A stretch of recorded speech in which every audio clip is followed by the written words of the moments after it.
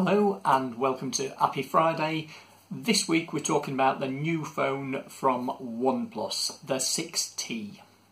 So the 6T is the OnePlus flagship new phone, and this is designed to compete with things like the £1,000 iPhone X's and Samsung Galaxies, those kinds of things. So that real sort of top end. But instead of it being £1,000, this is £499. So it's not really budget like a lot of the phones that we've discussed previously.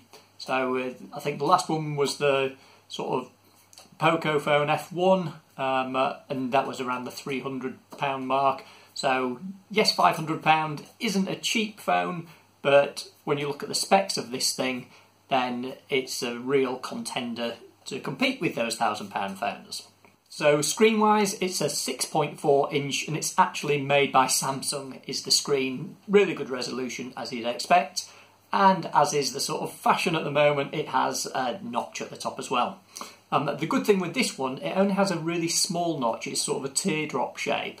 So all those notification icons that you sort of get on Android, you fit lots up there. So it's not as intrusive as a lot of the big notches in some of the other phones. So performance-wise, this has one of the latest Snapdragon 845 processors. What does that mean in English? It means it's got the same sort of processor that's super fast that's in the Samsung Galaxy S9. RAM 8 gig or 6 gig, dependent on which variant you get, and loads of storage. Again, you can sort of select how much storage you want, depending on how much you want to spend, of course.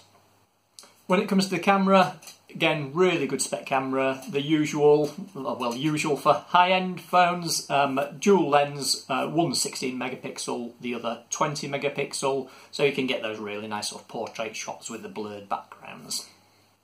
Design-wise, it looks a really nice phone and it looks a premium phone. Aluminium sides, curved glass, and again, it's quite nice what they do. You can either have sort of a glossy glass or a matte finish glass, which is probably the one I'd go for.